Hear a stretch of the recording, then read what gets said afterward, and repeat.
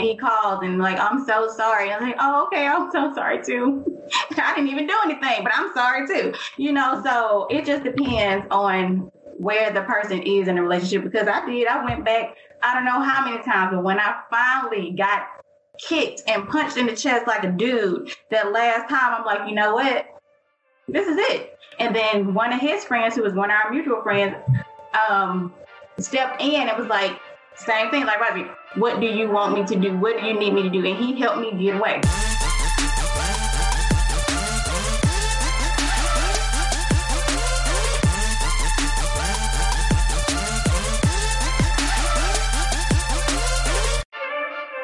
What up, what up, what up, what up? It's Three Brothers No Sense. I am Tavares Ferguson, a.k.a. Ferg, joined by my co-host Buff and Rozzy, but you guys know them. More importantly, we have three beautiful young ladies on our show today who are going to show the brothers really how to do this. We're going to start with Renata. She seems like she is the resident do everything. I can't even read off her list of accomplishments. She's a clinical therapist, social worker, and master certified addiction professional. Oh, that might be the reason. Byron, put your cup down, bruh. Just so the listeners know, I am not drinking anything right now. She is drinking on some. She's drinking on water. So Byron trying right to get now, as in when he was saying that. Yeah, we know Byron. You're not Byron trying to get us talking. It's just Byron trying to get us a drink. In my defense, you making us look bad in front of the professionals. I felt like this was a special occasion. This is my first time this year cracking open the Remy Martin Tercet. So, Oh, how is it? Very smooth, brother. Oh, nice. And okay, enough about y'all. Let me get back to Renata's. Thank you. Exactly. Fancy, snazzy glasses, though. I've been checking those out since you got on the show. Mm-hmm. I appreciate it. Is that what they're called? They're like. Yeah, they're the Fancy's 2000. That's what I'm working with. Right. We're gonna come back to you then. We got Miss Ashanti over here, who is entrepreneur extraordinaire. Like, I think you were in pharma sales for a while, and now you're doing what business did you started? Are you doing home health now? I started a medical billing and mobile ultrasound business. So I was in pharmaceutical sales for 8 years. Graduate of FAMU, of course. Local rap. Yeah, all that. 5-year MBA program, all that. Yeah. She did it like in 2.5. I feel like I saw her for like a week at school, and then she was graduating. I think you do those 3 internships, so it took me a while to get out of FAM. All right, and then we have the spoonful of sugar herself, Miss Chandra Coleman, our baker extraordinaire. My inner fat guy loves to see her food, and every time I see it, I feel fat. So people, please support her in her endeavors, so you too can get fat. So I won't feel bad when I look at her food. So please come get fat. Please come get fat. So if I come to Mobile for Thanksgiving, I am going to make a special request. I don't know what it is yet. I think my wife already wants the strawberry shortcake cookie crumble. I don't know what it was. It just looked good and fattening. It was so good. Oh my God. That's all I got to say. But ladies, I kind of shorted you guys of your accomplishments. Please tell these people a little more about yourselves. We'll start with you, Miss Fancy Glasses. All right. Well, I'll take the new title of Miss Fancy Glasses. I need to add that to my signature. Hey, I'm in the profession of people. That's simply how I explained it. I consider myself an amateur social scientist because I love all things people. I'm the person that would sit in the mall and just kind of watch people. Oh, wow. So that's what you call it. Kind of way. Okay. I got family members that do that. Not the creepy kind. So I do a lot of government work. I was a consultant for the state of Florida, and I do consulting with the Air Force. So I'm just doing whatever I can, whenever I can, as long as they pay me. As long as they pay. That's all. That's really what it comes down to. Hilarious. Hey, it's all about the money, though. I'm not mad at you. Well, what about you, Mrs. Shanti? So yeah, graduated from FAM in 2005. Started in pharmaceutical sales. I had a few different territories during my 8 years with GlaxoSmithKline. Then I transitioned to starting a medical billing business. I had a business partner who had been in medical billing for a long time. And since I already had the contacts from pharmaceuticals, I knew a lot of doctors and everything. So we started building from there. And then I branched off and just did my own thing. I separated from my business partner about 4 years ago. And also brought on an ultrasound tech to go to my clients' offices and do mobile ultrasound. So I added that to my business as well. So that's been going strong, and we're just maintaining. There's a lot of ups and downs in having your own business, but the ups are really, really up. So it works itself out. Well, keep up the good work. I love to see us do well, especially fellow Rattlers. So you make us look good on paper so we can brag on you more. Spoonful of sugar. Yes, sir. Take it away. Tell the people about you. Well, I'm more of the hippie. I have no structure. I just do my own thing. I just float and whatever feels good, that's what I do. I went to Alabama State, didn't finish there. Bounced around a couple of times trying to find out who I was.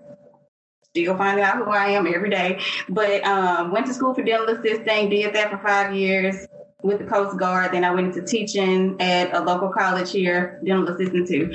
And came out of that, sick of all of that. The whole cooking just kind of found me. I really don't even know how I ended up here. But if I'm at home, the stove is on. Like, it has to be working, doing something. I'm baking, I'm cooking, I'm roasting, whatever. Something is getting cooked. So I decided maybe I need to go into culinary school. And I knew more of the actual cooking side, but not as much baking. So I went to school just for baking and pastries. So I finished that, February of this year, and I've been certified to have a home-based bakery, so I've been doing that for a little over a year, and then I just stumbled into a building recently. That wasn't planned either. I was looking for somewhere to do a pop-up and end up popping up every week. So here I am. And that's that. Well, that's not that. I do a lot of other stuff too. I'm an independent consultant for tons of people. So I can't be in a box. I just like to pick up my phone and see if something's popping. And then if I want to do it, I do it. Because I can't. She's a free spirit. That is a hippie. That's a quintessential hippie. And my daddy cannot stand it. You need to stop. I was gonna figure out when you're gonna mention him. That should have been in your description. I'm my daddy's daughter. Yeah, he's Ronald Coleman. Oh, you know this Miss Coleman. Extraordinaire. Appreciate you ladies, though. Fellas, I talk to you guys all the time, but anything new with you? No. Go ahead, Rising. I want to say how heavy my heart is right now. Byron brought up Peeps, and now Christmas tree cakes have been delayed as well. So it's just on me. So, Sean, I'm gonna need you to make some Christmas tree cakes and fill in that gap. You need some Christmas cakes. I will make you some Christmas cakes. Gotcha. Got it. Yeah. Oh, that sounds. Yeah, Christmas cakes are trash. Definitely go to spoonful of sugar route, and Peeps are trash as well. So, I don't. They are trash. I don't want to say too much. Just that today was the Women's March in DC, and so the timing of this episode with you three ladies, I think, is perfect. It's a lot of issues that are going on that this month represents, as far as domestic violence, breast cancer. Both issues affect women heavily. I also learned that it's Infant Loss Month as well. Yes. So I just think the timing of all of it is perfect. So again, as Ferg said, as Orazio said, we thank you ladies for coming on. Thank you for having us. Thank you for having us. Well, nothing much with me. You know, the highlight of my week is realizing that in 10 days from now, my favorite, well, I don't know if it's my favorite show anymore. I'll keep saying it. My favorite show, This Is Us, is back for season 5. So if you guys don't watch This Is Us, you're missing, to me, one of the best shows on television. I love it. Yes. How many seasons are there? Renata, do you disagree? You kind of made a... Sounds too sad. I've tried it. I just it doesn't keep my attention. Oh, okay. Yeah. I've never even tried it. I mean, I'll give it another try. You got to try it. Like the first few episodes is slow, but to me, I like to watch people too and try to understand people. And I think this show kind of highlights that. It shows how many similarities that we have. We can have all these similarities growing up, but everybody interprets things different. Everybody's life goes a different path. So especially when you try to predict how somebody's supposed to turn out, a lot of times you find out it just all depends on how they're wired. But it's one of the best shows. I love it. I end up stumbling on it. I didn't think I was going to like it. It's sad, but I'm proud to say I have not shed a tear yet. I can't say I'll never shed a tear because the show does tug at your heartstring at least once every other episode. And you can never guess what's going to happen. But, you know, it comes back right now.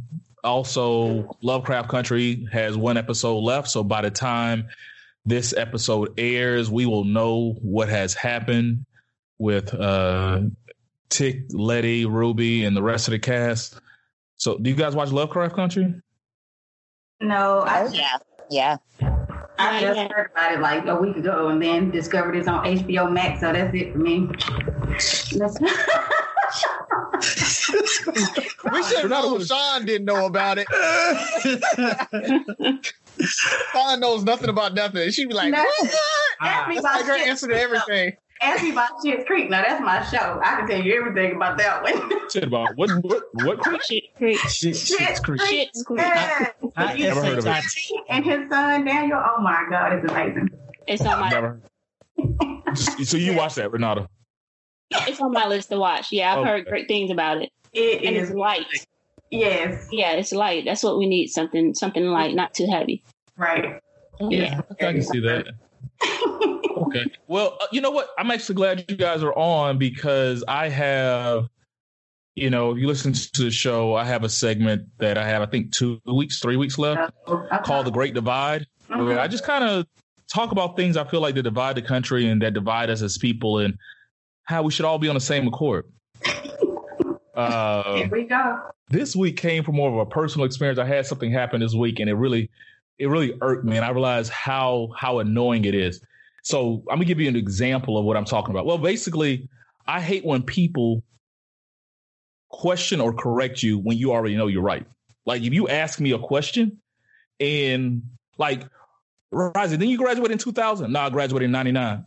I thought you graduated in 2000. No, I know when I graduated. So the one that really irks me is when people call you with the wrong number and they try to correct me like I don't know my phone number. They want to go to, so this not 8322. No, whatever number you dialed is mine. Like I get annoyed, but like this isn't like somebody was trying to ask me if I do roofing. Are you sure you don't do? No, bitch, I've never done roofing. As a matter of fact, I need somebody to come work on my roof. So when you find out the right number, please send that to me so I can connect with them. But they thought I was somebody named Ron that does roofing. And they really questioned me. And they went through the phone number and they were like, oh, my bad. Like, oh, you're right. You aren't Ron. And this isn't your phone. And so that kind of stuff irks me. So stop questioning people for no reason. Like that's a pet peeve of me. Like pet peeve of mine. If you ask me something and I give you an answer, that's the answer. But Ferg, like with that, they had to make sure they dialed the right number that they meant to dial. So they're confirming, did I dial 876 whatever 99309? What was it? 867 5309. Okay, so they're checking to see did they call that number, and if it's not, so they have to go down the checklist to confirm. They can confirm by themselves, though. That has nothing to do with me. Like, I'm not part of it. Doesn't have anything to do with you. It's about them thinking out loud and confirming for themselves. But they're asking me questions like, "Are you sure you're not Ron?" No, you just happen to be there. They're just asking the questions out loud to confirm to themselves. So you're making it about you. It's about me when you call me. No, it was about your phone number. It wasn't about you because it was the wrong number. Get them. No. So I take it you're one of those people. That's what I'm getting at. No, I internalize my thought, but I can understand how other people think out loud. Think out loud by yourself. That's my thing. Think out loud by yourself. I don't have to be part of your whole situation. You're questioning me to figure out if I'm on the right phone. Well, I know my number. On the phone. Why not just hang up? I do. I'm going to start entertaining them. I'm going to start going down like, let's go through that again. Call me back when you find out the right number. Like, I want to see where they go with it.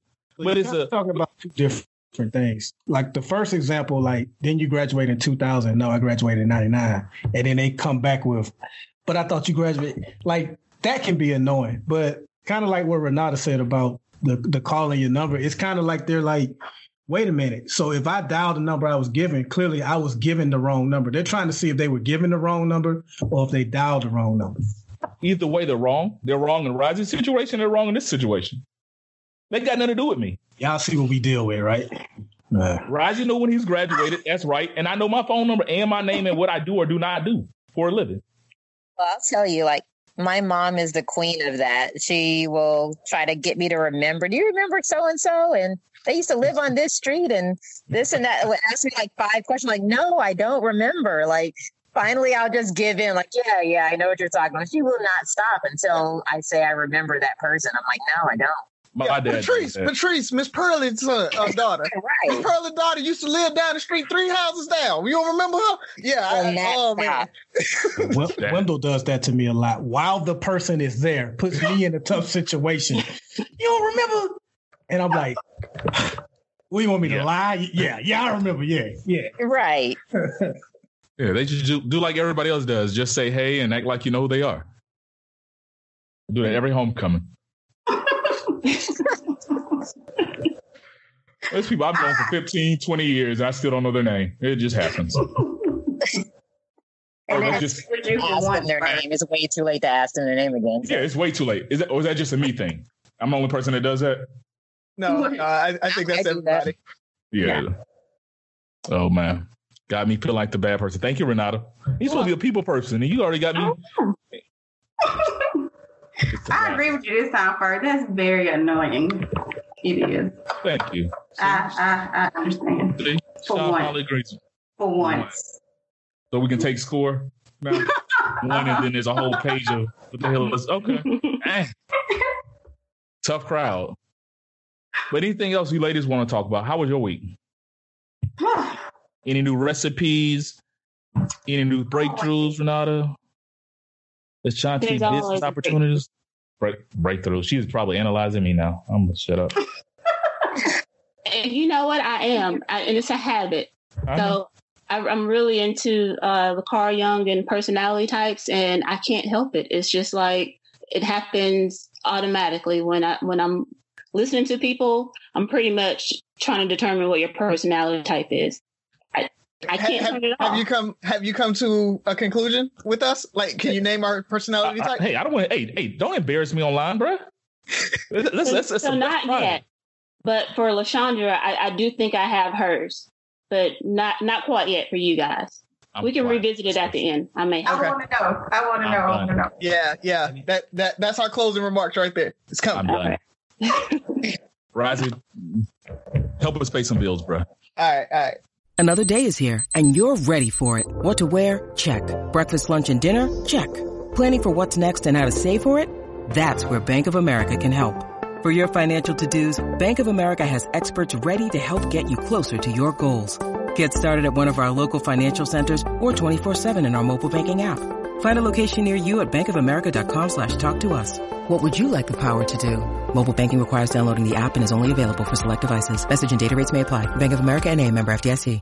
All right, we're back. Three brothers, no sense, and the three lovely ladies. People, I have to let you know, Sophie isn't here today. And so Razi's going to bless us with a joke. Razi, are you ready for it? I'm ready, man. I'm ready. Take it away, Raz. You know, everybody's always on the whole Android, Apple thing. And so I was kind of trying to figure out who would Snow White endorse. And so, you know, I'm thinking about it, and I really figured it out. I'm like, she endorsed Android phones, mainly because she had a bad experience with an Apple. I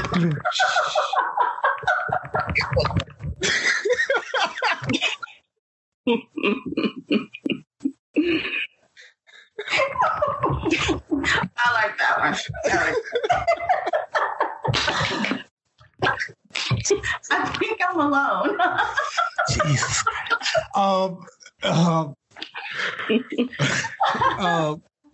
Ferg, go ahead, man.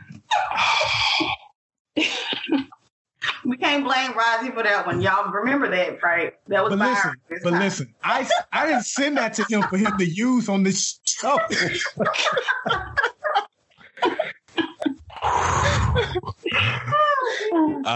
If y'all can see how vibrant he was, like he was in it, he felt it. You know, Raz, I get you gotta sell it. That's what I'm saying. You gotta sell it. Yeah. You commit. Yeah, you commit. It was a nice delivery. Yes. She strokes his ego. Nice delivery. Wow. Oh wow. Hey, but you know, Razi, that was a joke. A joke. Wow. Renata, Sean, you got something for us? You got a good question for us? I got a question. I got a couple of questions, actually. Oh, Lord. Oh. All right. Let me sit up straight. We can take some notes. All righty. All righty. Well, Miss Renata, what's on your mind? What do you have for us? Okay. So October is Domestic Violence Awareness Month. So I'm interested in hearing how you guys would respond if, let's say, one of your good friends, a female friend, you learn she's been involved in a situation where there's domestic violence. What is your reaction? Someone tells you, okay, yeah, she got really injured last night. She has a black eye because of him. What's your first response? Oh, y'all want me? I'll go first. So I put my foot in my mouth all the time. So if I say the wrong thing, here we go. No. Actually, this one is one that's very serious because I've had friends in that situation, and having to be there for them. But the issue comes in, I have to ask them what they want me to do. So I am reaching out to that individual and I am saying, I'm here for you. Girl, you don't need him, but what do you want to do? If you feel like you want to get out, I'll show up and I will stand there while you pack up and dare him to say something and we will leave. But I'm not going to put my neck on the line and I'm not going to come over there and try to beat him up and do all this stuff if you're going to be with him the next day, if you're going right back to him. So it has to be something where I'm there for you, but we need to make this decision on what we do. I can't make a unilateral decision myself on how to react in this situation. So that's my answer to it. I kind of like that answer, man. It's one I hadn't really thought about too much. I thought for sure you was going to ask if it was one of our friends that was doing the abusing. So this one kind of threw me off. But I want to. You can answer it that way too. Either or. Okay. Well, I want to echo what Razi said. I think that's a very good answer because I think had I gone first, my answer would have been similar to I would have said something along the lines of, are you ready to leave him? And if she's like just ready to give him another chance and stuff like that, I would try to tell her why that's probably a bad idea and why she shouldn't. But I know for the most part, just telling someone you need to leave is not effective. That's not like domestic violence is not that black and white. It's not as easy as telling someone just leave and they automatically pack up and go. So I like what Rozzy said in that. The question you said I can't answer if it's one of my friends, that's interesting too, because I know for a fact in like my teens and early 20s, I would have handled it poorly. I definitely would have told, that friend of mine that he's wrong for it, but I'm not 100% sure how much further past that I would have gone with it, as opposed to me being almost 40 now. Not only am I telling him how wrong he is, it's possibly going to cause us our friendship. But I want to get to the source of it, because I believe that it's not just how the movies portray that a man just gets mad and start beating on his woman. Usually he grew up around it. He has some type of substance abuse. He's insecure about something. So I'm going to try to get him some help, but I'm also going to try, if he's my friend, then in relation to some degree, I'm that person's friend that he's dating as well. So I'm going to try to help her get away from that situation as well, while trying to get to the root of him thinking that it's okay to put his hands on that woman.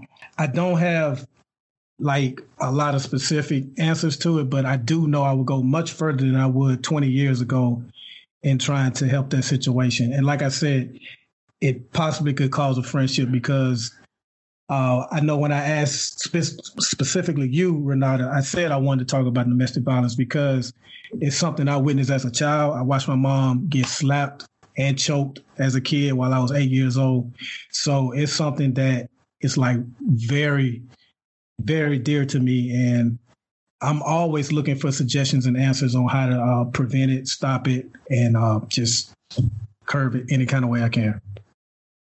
I think Rozzy's answer was spot on. And I mean, I'm glad you went first, because in my mind, I would try to be proactive and give her options, but none of those options might be an option, if that makes sense. Like, I think truly finding out what she wants to do and listening to that, internalizing that, and then maybe coming back with options and assistance, because sometimes we don't know what we want to do. I think a lot of times in life, you ask me, what do you want to do? And he's like, I don't know.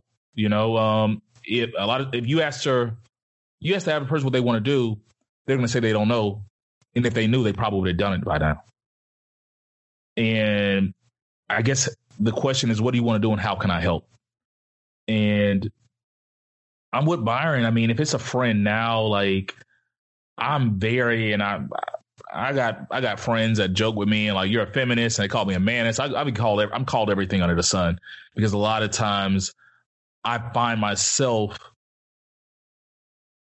I'm not even defending, speaking up or speaking out for women. And the stuff I'm saying is not far-fetched. It's just, to me, a lot of it's common sense, if you just sit back and look. But I think I would lose a friend over that, because I have standards for the people I consider friends. And I'm willing to lose a friend over that. But at the same time, I would try to get that, like Byron said, understand what's going on, and not the details of, well, she said this and I said this. I don't care about the details. What I need to figure out is, we need to get you help so this doesn't happen again. And I need to get her help and figure out if this is it, or try to help you guys figure out if this is even something that needs to continue or should continue at this time. But if you're not willing to get help, we can't do this. Like, there's certain things I do condone and I don't condone. And that's one of them. Like, I can't condone men abusing women, point blank. I'm not going to act like I'm running in, fighting everybody and breaking up or pistol whipping him, or about to, put my life in jeopardy, because I have a wife and 2 kids. My family comes first, and I'll never jeopardize their well-being for anyone else. But at the same time, I would extend myself as much as humanly possible without jeopardizing my family. But I guess the question is, what would you ladies like to see? What would you expect the answer to be? Like, if you called your male friend and told him this happened, what would you want to hear? Or what do you think is reasonable? Is that a good question? Follow up? Or answer your own question, Renata, however you want to do it, because I know you're writing. Well, so domestic violence is pretty common. We like to think that it's not, but it is. It's like 1 in 4 women and 1 in 7 men experience domestic violence. But there's generally a theme that we all kind of default to when we're speaking of domestic violence, and especially if it's a woman. We usually default to placing the burden of change on the survivor, which is most of the time the woman. If you think about it, we usually always say, well, she's got to leave, or we got to get her out, or we have to do this. She has to do this. But the burden should be on the batterer. Not so much, what is she going to do? What is he going to do? Why is it that we always look to removing the woman and her children from the home more so than the batterer? And because one of the most dangerous time in a domestic violence relationship is when she leaves. That first 90 days when she leaves, that's the most dangerous time. And that's what they're trying to avoid. Because usually domestic violence, it doesn't just happen overnight. It's not that he got so mad. It's all about power and control. So over the course of that relationship, he's been kind of chipping away at her self-esteem. He's been chipping away at her access to resources. He's been isolating her. So, yeah, her self-esteem might not be where it was. Like she could be a doctor. She could just appear to be so confident to the world, but he's been chipping away at that at home. And he may control all the finances. So there are so many reasons why women don't just leave. And usually it's because of the finances. It's because of the kids. It's because she doesn't know where she's going to go. She doesn't know how she's going to get there. How is she going to keep her kids safe if she's constantly watching her back because she's not in that house? So, I mean, I think you guys gave great answers, but I think we should maybe start focusing more on putting the burden of the resolution on the batterer as opposed to the survivor. And I'm open to that. Isn't the thought that so like if you remove him, he knows where she is, so it's easy for him to come back. And I think, and maybe this is old school thinking, I think we automatically go to, we need to get her out of the situation to make it harder for him to find her and eventually make it to where he never can again or just completely stays. Because like if she stays and you remove him, he knows exactly where to come back to. So I guess my question would be, if that's the correct way to do it, then how do we prevent him from just showing up one night? Yeah, I look at it as I don't feel removing the woman or the children from the situation is putting the burden on them for change. I look at those separately. It's you know, when we were talking about being a first responder, is the scene safe, right? I need to get her out of that situation to make it safe for her at that point. I need to get her in a safe environment. Now, if it is something where her name's on the lease, her name's on the house, she feels secure there and she wants him out, then that's what we're going to do. Again, going back to what is her plan? You want him out? Cool. Let's get him out. Me and my boys, we on our way. We about to get him out. Okay. But the thing about it, like Byron said, is she's there. Are we going to stay there with her for the next 90 days and watch the house so he doesn't come back? Like it's just, we're talking about the ease of making her safe and whatever we need to do to make her feel safe. And then I do agree that the burden is on him to change. I would never tell a battered woman or a battered man, hey, maybe you need to talk to him quieter. Maybe you need to be nicer to him and he won't hit you like that. So I don't feel like I'm putting the burden on her to change at all. I'm just making sure that she's safe. And then we need to address what she wants to do. If she wants to continue to be with him, then yes, he needs to change. We need to get him into some help or do whatever. So I feel like those are kind of two separate things.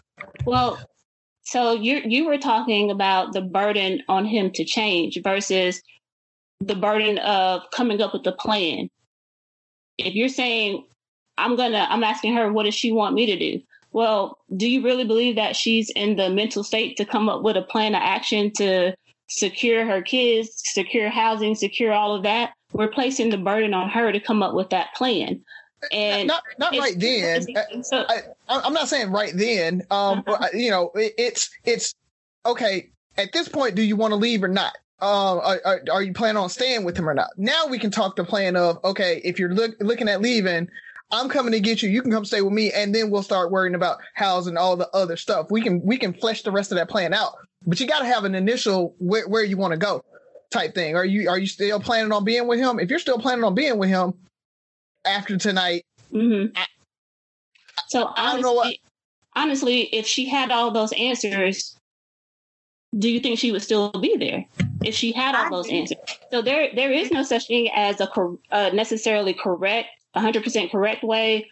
But what we know is a woman leaves on average 7 times before the relationship ends. That's 7 times. So when we say we want to remove her from the situation and keep her safe, are you?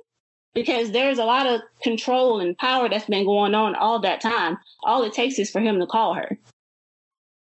She's going to cave because he's been manipulating her and probably using her kids over her. Well, we need to be a family, or I'm sorry. All it takes is a phone call. So is it really a matter of, well, he knows exactly where she is. He can find out exactly where she is regardless.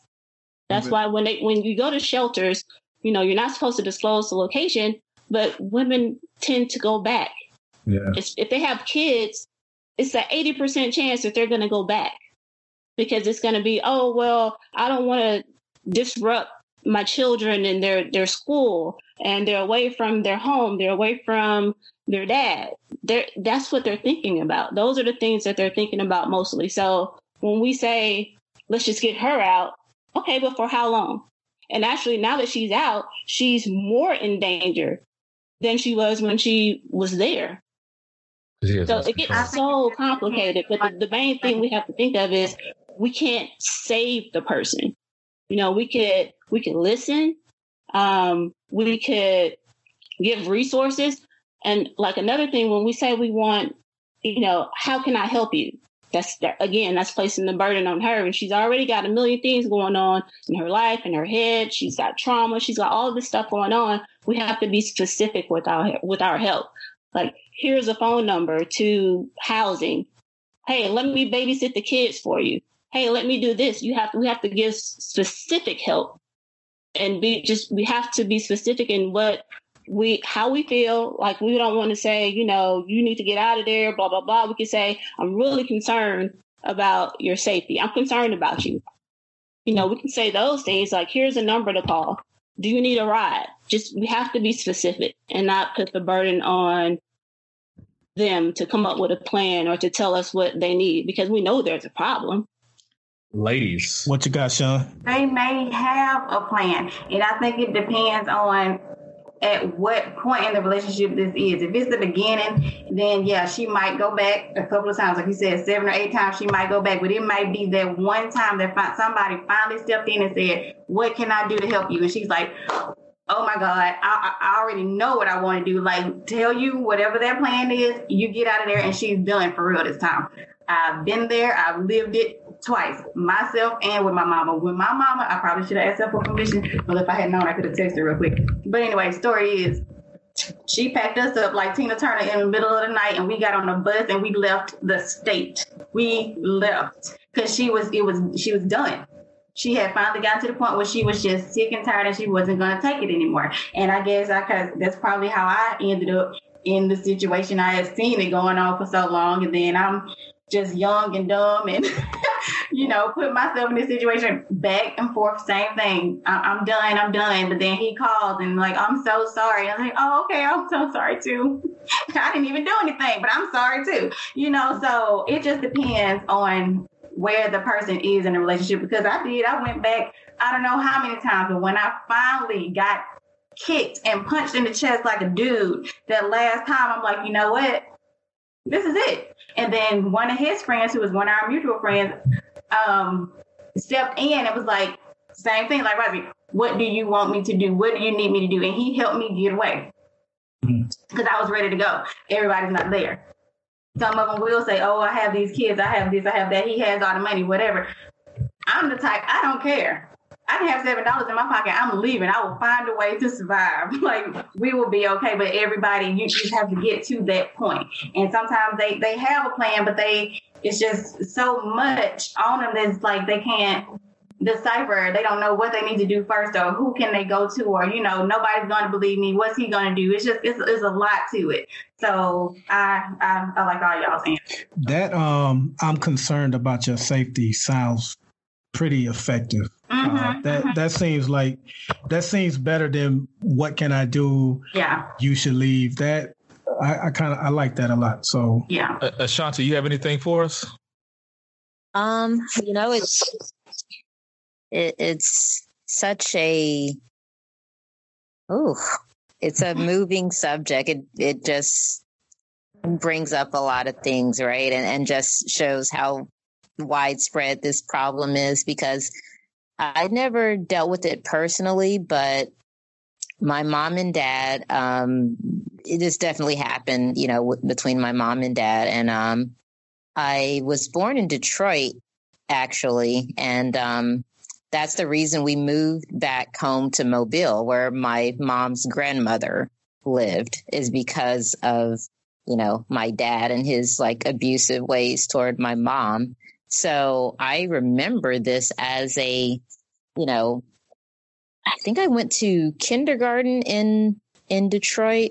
So I think I started first grade. Yeah, I was in first grade when I moved down here to Alabama. But I remember, the night that was the last straw for my mom was my oldest brother. My brother passed away some years back, but he was probably 16, 17 at the time.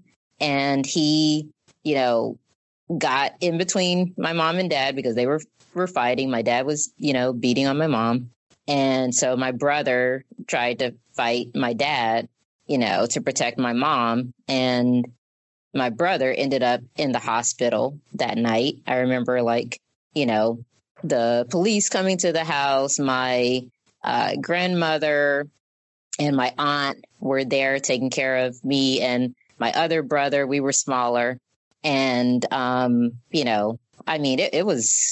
it was bad. I mean, they were like hitting each other with like bats and stuff. There was like, I could remember the blood everywhere, and It was really bad. So that was the last straw for my mom. She moved us back home to Alabama, where my family's originally from. So, that's always been like a thing for me to, whoever I was dating or whatever. Like, I don't play fight. I don't play wrestle. Like, no, none of that.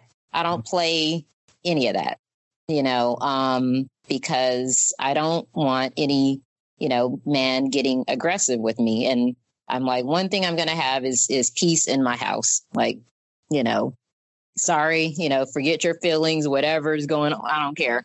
I'm going to have peace in my house. That's my number one thing.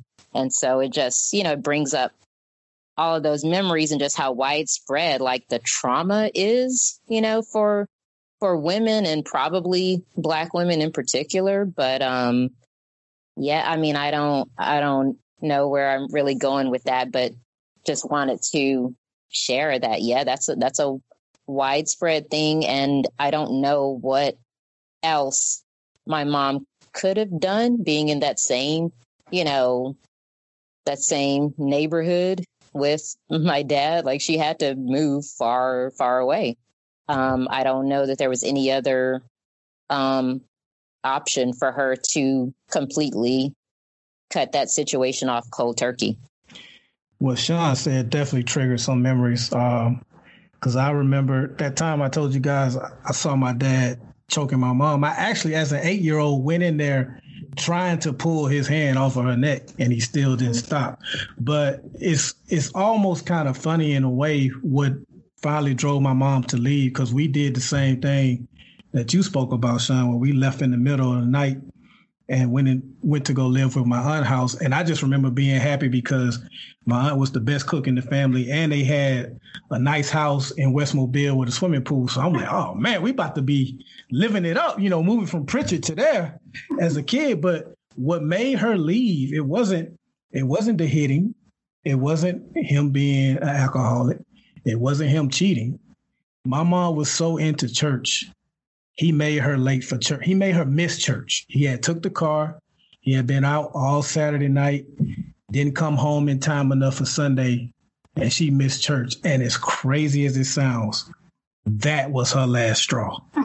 He made her miss church, champ. So once that happened, she was out.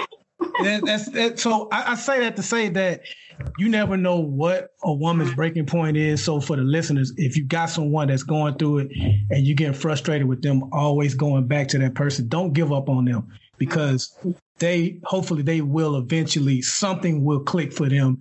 And it may not even be the abuse. It may be something completely different from the abuse. And I'm well, first of all, man, I'm glad. And I really appreciate everybody sharing. I mean, that was, to me, I think one of the most open sessions we've had on the show. And I think that's part of it, because we've all lived it, heard these scenarios. And for one, that's what we're taught. We're taught to go help her get out of this situation. And then we're also taught that you can't approach him, because what's going to happen? She's going to go back to him anyway. That is word. That's written word in our community. Well, she gonna go back to him. You don't step in between people cheating, domestic violence, because it's up to her. And I'm not saying I agree with this, but this is how it's been taught in our community. It's up to her to leave. When she's ready, we're there. But he doesn't have a problem in his mind. Like, we all know he beats on her. We all know she's gonna go back to him. He's not the one with the problem, because he's getting away with it. So we have to, I feel like we're taught that we have to go help her rather than address him, because even with you're absolutely right, Renato, that's a lot to put on somebody who's going through something. But what do we do with him? Do we get him arrested? And now we get him arrested. We call the police. Something happens. She doesn't file a complaint. Now she doesn't mess with me anymore, because now I'm getting in the way of the relationship and stuff like that. Because we've seen it 1,000 times. We've been taught. I heard this growing up as a little kid. Well, she gonna go back to him. So I'm 5, 6, 7 years old. I'm hearing this growing up. And so when I became an adult, it was already ingrained in me that, it's gonna, nothing's gonna happen until that person's ready to leave or change. Or worse, they end up dead or something like that, because those are, domestic violence in a lot of times ends in, murder, like it's dangerous out there. And I'm not downplaying or trying to victim blame it at all, but I think that's how we're taught. And like, even with your answer, I still don't know what to do to him. Mm-hmm. How do I change him? I don't know him. And if I approach him, I might make matters worse. And that's another thing. We might make matters worse for her. Right. Yeah, because even if we try to ostracize him, like you said, you end up losing your friend. Because if I know he's beating on my friend, and when he comes around, I stay arms distance, like, you stay over there, because I know you beating on my friend. I ain't messing with you. Now she's gonna stop coming around. She's gonna stop bringing him around, because they're still together. So yeah, that's another way that he chips away and ostracizes her and pulls her away, because he's like, see, they don't mess with you. They trying to get between us. And so now he slowly peels her away from the friend who wants to help. So you have to kind of sit there and play that and grind your teeth while this dude that's hitting on your friend is sitting in the living room with you while y'all watching the football game together. And that's so hard. And like I said, I've been there, and it is hard to sit there and just be like, dude, if I could, I'd just choke you right now. But I'm gonna be here for my friend, and I'm gonna make sure that nothing escalates. But how many of y'all have been in that situation where you see him over there in the corner arguing, and then all of a sudden she picking up her purse and she like, all right, y'all, we about to go. Yeah. And you just like, you just want to be like, no, don't. You just want to put your arms around her, but you can't. And it's hard, man. Like that, like even just being in the bubble or in that orbit of it is hard, and just to be the friend. So man, it's complex. It's hard. I will say, anybody who's listening, y'all can always hit us up on Facebook. Hit up Three Brothers No Sense. DM us. We'll do whatever we can to help you out if we need to. And get you the resources. Yeah, and get you the resources that you need. Yep. Resource. And I'm gonna say this. Absolutely. If you know of an attack going on, always call 911. And when I say we need to get him out of the house, sometimes it's just to get him out of the house in time enough so that you can assist the survivor. It doesn't mean like you're going to get him out forever, but if you can just get him out so that you could just connect with that survivor and give them the resources and to see if they do have a plan in place. But please never confront the batterer. That's for a professional to do. Well, I'm going to say this. I think the hardest part about all this is it's not an anomaly. It's so commonplace. You said 1 in 4 women. Yeah. And sexual assaults are even more. And so we know that. And it's not like these people are like, we have uncles, brothers, cousins, friends that do this. And it's so, the sad thing is it's so normalized where you know that uncle who could be very successful and to a certain extent, the family looks up to him. And so their relationship becomes part of the family dynamic. We know these things happen. We knew granddad drunk would get drunk and do these things. Like, that's part of our family legacy, part of our family story. We've seen it time and time again. And so when we see this happening in our world closer to us, we want to step in. You want to step in, but like, and I hate to say it when I think of it because I've never thought about it. Is it as big as a deal as we in our mind? Because we've seen it so much. Mm-hmm. Uncles do it, fathers do it, grandfathers do it. Like, and they're not bad people. I think a lot of times it's like you can easily say, okay, this person is he beats on his wife or his girlfriend. He's a bad person. If you told me a friend, I'm like, he's horrible. But we like, oh yeah, but Uncle Dada that I did used to beat on Aunt this, and this too. But that's my uncle. He's not a bad person. Same scenario, but because I know this person, he's not a bad person. So you kind of, I'm not going to say excuse it, but you don't take it as serious as it should be. And I don't know what we need to do, what I need to learn, what kind of resources we need to be privy to, or what we need to be taught as a community. Because I think that's a very, we always talk about generational curses and things we need to break. I think that's a huge one. So I'm going to step back. I'm done. And just be open to all suggestions. If you really want to help, just be open to all suggestions. And Renata is definitely putting us up on game on a lot of things. I appreciate that. Never would have thought of it that way. All right. This has been a pleasure, man. It's fun, but we're going to take a quick break. I think we're going to make this a 2-part segment. So we're going to stop right here. Fellas, do you guys have anything you want to leave them with? What's your parting shots? Well, I appreciate the ladies so far. Looking forward to next week as well. Speaking of ladies, we did a part 2 with Beautiful Paradox that'll be airing. It will air this Sunday, so hopefully you guys are checking that out. Hope you like part 1 and tune in to part 2. And that's about all I got for right now. Just make sure you check that out. Follow us on Facebook and Instagram, Three Brothers No Sense. What about you, Ra?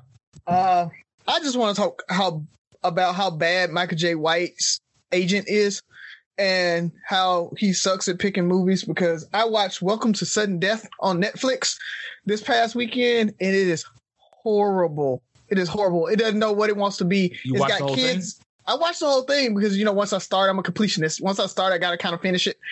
So it wasn't as bad as I couldn't finish it. I could finish it. There's some funny parts in there. Gary Owens is in it. He serves as the comedy relief, but the writing's bad in it. The pacing's bad in it. Like I said, it doesn't know what it wants to be. It's a bunch of cursing in it, so it's rated R. But then there's 2 kids in it, so it feels more like it should be like one of those Disney movie straight to video movies, or Disney Channel straight to video movies. But with all the cursing in it, it can't be. So I think it would have been way better for like a 14 PG-13 type of crowd, and I think it would have worked better. But the way they made it, it was bad. So Michael Jai White could have been so good coming off of Spawn, even Why Did I Get Married and all those, playing those parts. He's had some really good parts, but then he comes back and he does like Blood and Bone is another awesome one that he's done. A lot of those action karate type movies that he's done, he's been good in. And then he picks movies like this, man, and messes himself up for being able to get bigger roles. So just Michael Jai White, if you're out there listening, if you do listen to our show, one, don't beat me up, but two, fire your agent, man, and get a better one.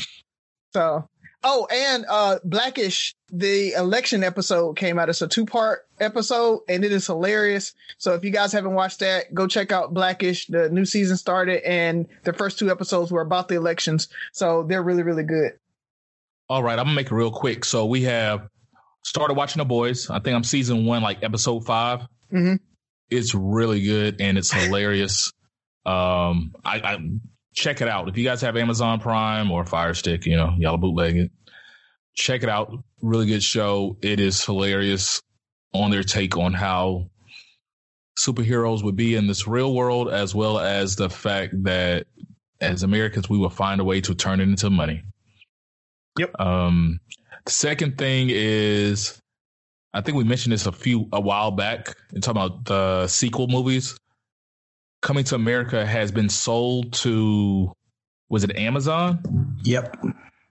So it's going straight to Amazon, will not hit the theaters. I've heard mixed reviews. Some people are scared, or some people thought it was just a smart move and you get your money in and get out. Very interested to see it. I think it's going to come out the beginning of December, so be looking forward to look forward to seeing it. Please go support. I'm nervous. Are you guys going to check it out? Absolutely. Yeah, definitely. What are your thoughts? I think it was a good play, actually. 125 million is one that's a respectable small movie take, even in the theaters.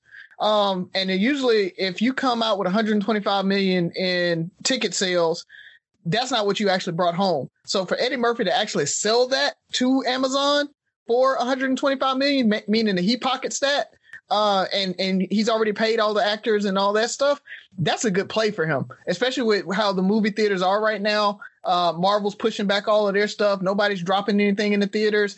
AMC is probably about to file bankruptcy. They just said that they only have like 2 months left of money to be able to float their bills. So it's a smart play to go straight to video and take $125 million off of a project straight up. So I think it was a good play for him. I don't think it was a scared thing at all. All right. Well, that's what we got. Well, Three Brothers No Sense. Check us out again next week. We'll finish up the episodes with the 3 lovely ladies we have with us. I think that's it. Anybody else? Anything else? I'm going to start you off. Listen, like, share, comment, subscribe, and most importantly, listen again. Ha! I got that. Got it. You're kind of out of order, but we ain't going to bring that up. Oh, come on, man.